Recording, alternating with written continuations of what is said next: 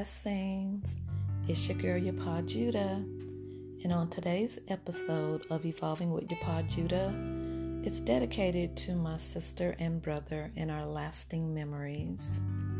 So, if you can guess, today's episode is about memories. Memories, we all have them. Whether they're good or bad, we have memories. It's how we look at those memories. That's what matters. I personally try to look at the happy moments in memories rather than dwell on the bad ones. But I can honestly say that going through some of those bad memories, it's helped me to evolve into the woman that I am today. I sit back and I think about my childhood with my sister and brother. Back in 1964, a lot of the women who were pregnant back then got the German measles.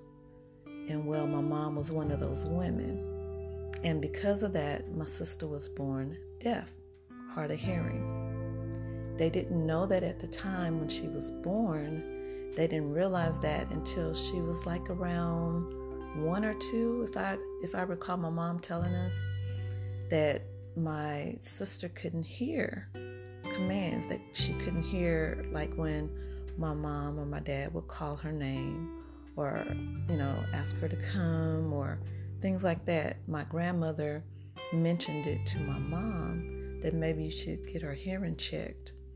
And then that's how they found out that my sister was born deaf.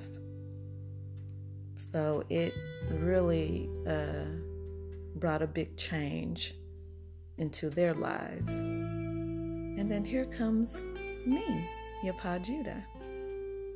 And then my brother, he was born last, the baby of the family, my baby brother. He was the one that did not like to see my parents show affection. And it was too funny because, like, if my dad tried to hold my mom's hand, my brother would get so upset and go run and cry and hit his head or just throw a tantrum because he did not want to see them showing any type of affection towards one another. I became like a protector for my sister and my brother because when we were growing up, a lot of the children in the neighborhood would make fun of my sister because she was deaf. And they would make fun of my brother because he liked to hang with his older sister, Yapa Judah. So I always felt like the protector of both of them. I thought about them more than I thought about myself. And I guess it just stems from childhood up until now, how I always think about others before I think about myself. It was hard seeing my sister being treated like an outcast because she was deaf. And it was hard seeing my brother treated the way he was because he enjoyed spending time with his sisters. Memories. I try to just focus on the good memories. Like at night when it was time for bed, my sister would have to turn off her hearing aid and take it off. So at night, we would do sign language in each other's hand. And that was our way of communicating because without her hearing aid on, she couldn't hear anything. So my brother and I, that's how we would communicate with my sister at night. Sometimes my brother would come in the room with us and we would just all be in the room together chilling. We didn't watch a lot of TV. And when we did watch TV, it would be as a family with our mom and dad and us. But majority of the time we listened to music.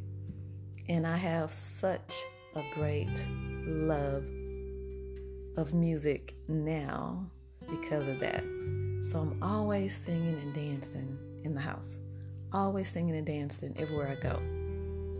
Always singing and dancing. Like I have a song for each one of my grandchildren. And I have 7 grandchildren, so each one has their own special song that I created for them or made up for them. Yes, indeed. But memories, just think about the happy moments in memories and don't dwell on the bad ones. Don't dwell on the bad ones. Those happy memories will get you through a lot of hard times. Like I said, I dedicate this to my sister who's no longer with us. My brother is still here.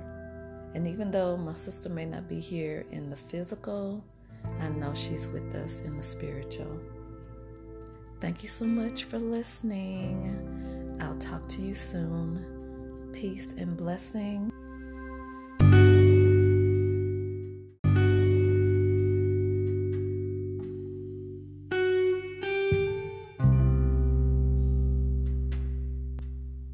And with much gratitude, I send love your way.